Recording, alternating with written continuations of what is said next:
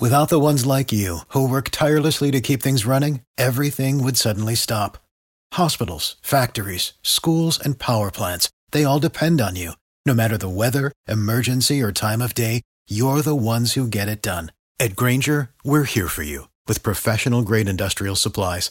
Count on real-time product availability and fast delivery. Call, click Grainger.com, or just stop by. Grainger, for the ones who get it done. Every team, every topic, everywhere. This is Believe.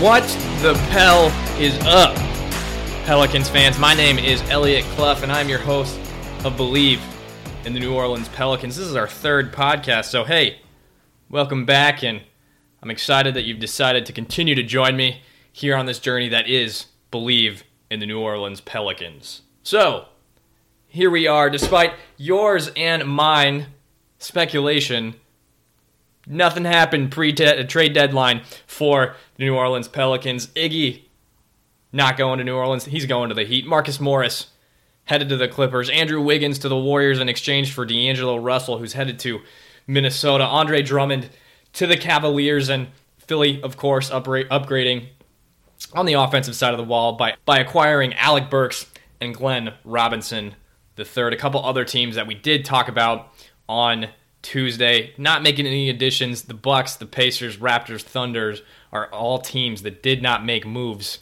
before the trade deadline this year in the NBA. The Nuggets did. They added a couple point guards to their depth chart, sent away Malik Beasley, and of course Hernan Gomez. They're headed to Minnesota as well. They added some point guard depth to a roster that didn't really need it. Kind of an interesting move by the Nuggets. I'm not sure if that's for cap space going into the future or what that was, but interesting moves there by Denver, not acquiring another superstar, although they're probably not necessarily in need of a superstar, but a star.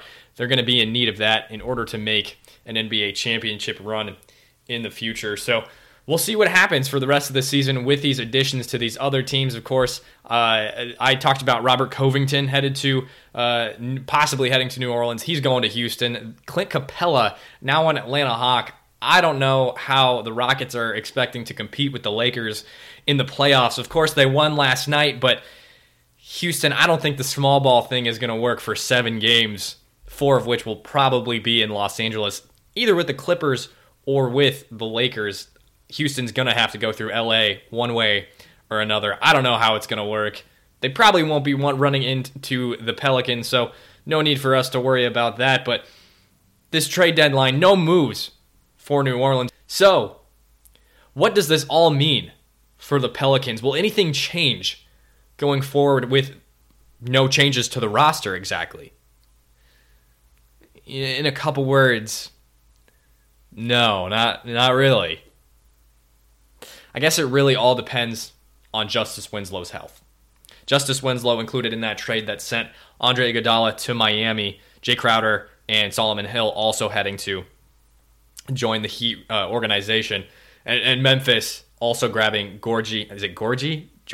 I don't know how to pronounce his name. Deng is going to be a part of that roster as well. A backup, serviceable center, not anything that's going to drastically affect the roster, but it's a piece. Certainly doesn't hurt.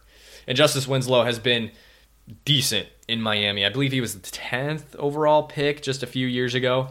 And he's a solid defensive piece. He's not a star, but he will contribute to the Memphis roster. He's been hurt for a little while this season. Only played 11 games so far. Did start, I believe, 5 for Miami, even with that talented roster. So Justice Winslow, a guy who can step in in Memphis and contribute once healthy, but not anything that's going to be extremely... It's not going to bring a lot of change to the West. We'll say that at the very least. Same thing for Gorgui Dieng. Both have played with Tyus Jones before. I guess you could say that's a good thing. Of course, Justice Winslow playing with him at Duke, and then Dieng playing with him in Minnesota. as far as this affecting the Pelicans, we know that the Pelicans currently sit 5.5 games back from 8th, where Memphis is at. So, but a run is not impossible, but it doesn't look super favorable for New Orleans going forward, especially if Memphis continues to win, continues to play like the way they have been. And it's same thing for Ja Morant and Jaren Jackson, two young guys that really have come out this year and played extremely well. Of course, we've seen New Orleans really dismantle Memphis. It's really about matchups there. New Orleans plays really well against the Grizzlies, although the Grizzlies are ahead of them in the Western Conference standings. But all in all, this trade deadline has not really affected New Orleans in a huge way.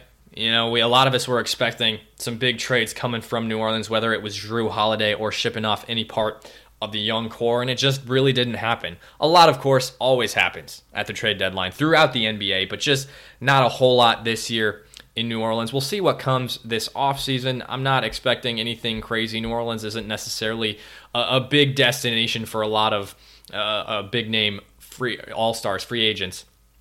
So we'll see what happens. Maybe Zion will recruit somebody. Maybe the personality and the name that is Zion will bring in some talented guys to the roster. But that is to be seen. We're not really sure what will happen this offseason. Of course, I'm sure we'll learn a lot more about that this summer. But with not a whole lot to talk about in terms of the trade deadline, we'll look at the games that have happened since Tuesday's podcast. Game with the league-leading Milwaukee Bucks, arguably the best team in the NBA, and then, of course, taking on the lowly Bulls in Chicago. We'll be previewing the game we'll be talking about the game with the Pacers next week. They'll be playing the Pacers this coming weekend. So another fun matchup there for New Orleans. But let's start off with the games from this previous weekend. Zion taking on Giannis in Milwaukee. A matchup a lot of people were looking forward to, but really expected Giannis to exploit Zion, and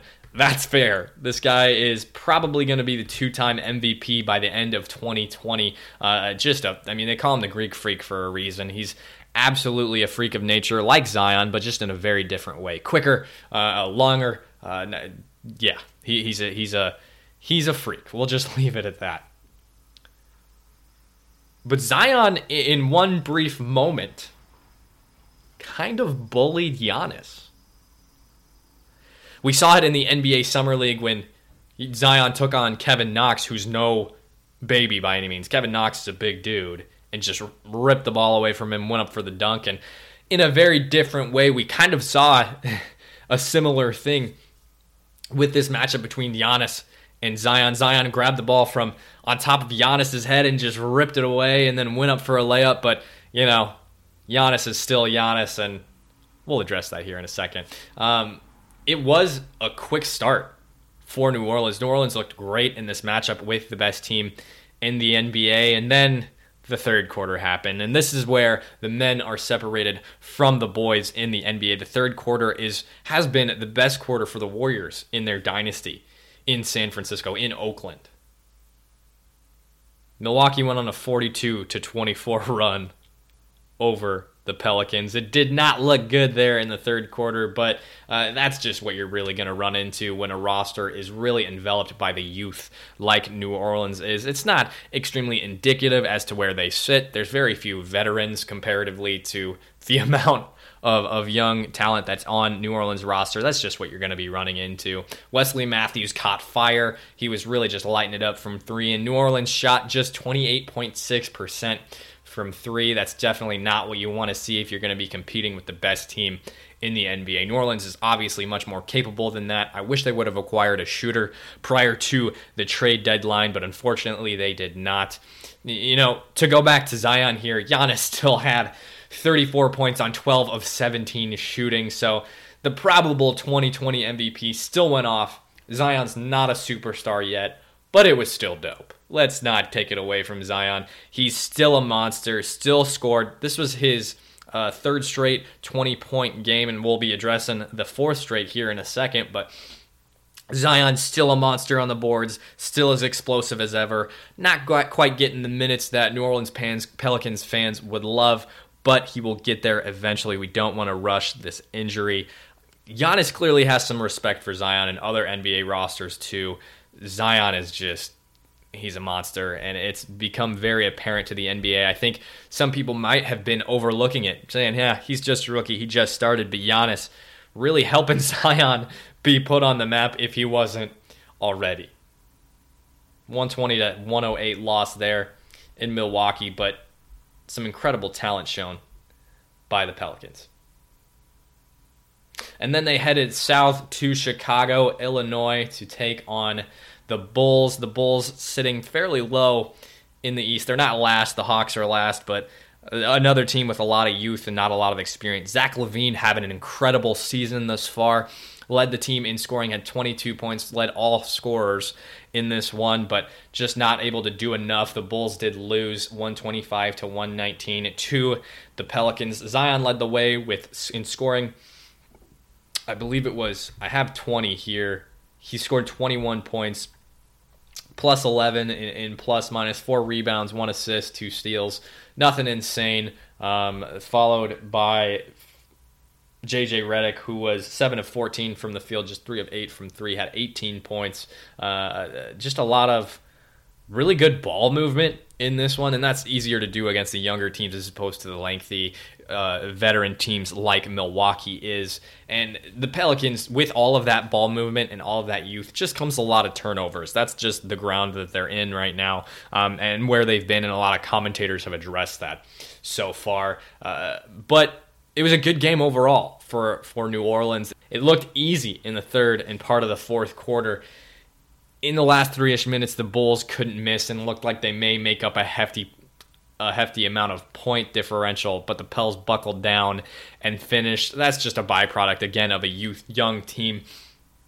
The Pelicans really just looked good from top to bottom, more or less from the beginning to the end, except for the last 3 minutes in this one. This was one of those games where you're up 20 against your friend playing 2K, and he's just like, I'm just going to start chucking up shots, trying to waste time, and then all of a sudden it's a 5-point game, and you're flabbergasted, but then you ultimately win. That's what this was against the Bulls. It was nothing insane, nothing crazy. The Pelicans ultimately did pull it out and looked really good for a large part of it, but this is just something that's going to come with time. They realize the NBA, it's not easy to win, and they'll continue with their foot on the gas for the rest of the game. But this one was a little different with the Bulls pulling it out, not pulling out, coming close towards the end of this one. So not a lot on today's podcast, especially with the uneventful trade deadline, but two games there that we got to recap. One loss to the Bucks, the best team in the NBA, and then a victory over the lowly Bulls. And we'll be back this coming Tuesday talking about the Pacers game and what we have to look forward to with the Blazers that night. That'll be a very, very good game for New Orleans, a big one in terms of making up the deficit that they sit at in the Western Conference standings. So come back to us on Tuesday. We'll be talking about that and a couple other things about how the Pelicans look to be going forward. A reminder, go follow me on Twitter. You'll get a lot of sports content there. It's at Elliot Clough. It's the same thing for Instagram. It's ELIOTCLOUGH. If you missed that, you can just check it out on the graphic art for the Pelicans podcast. Follow Believe on Instagram, Twitter, and Facebook, and you can check out a plethora of their other podcasts on Believe.com, or just head over to Apple Podcasts, Spotify, or Google Play. And while you're there, make sure to leave a rate and a review for my podcast. That's Believe in the New Orleans Pelicans. It really helps us out in moving forward and possibly getting guests like beat writers from New Orleans and other writers from Fansided.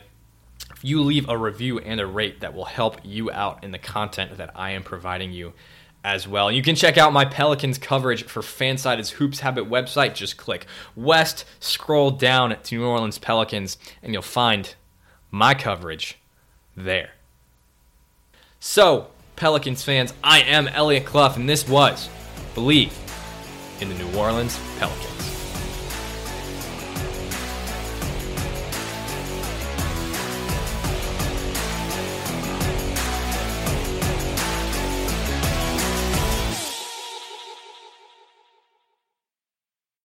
For the ones who work hard to ensure their crew can always go the extra mile, and the ones who get in early so everyone can go home on time, there's Grainger, offering professional-grade supplies backed by product experts so you can quickly and easily find what you need. Plus, you can count on access to a committed team ready to go the extra mile for you. Call, click Grainger.com, or just stop by. Grainger, for the ones who get it done.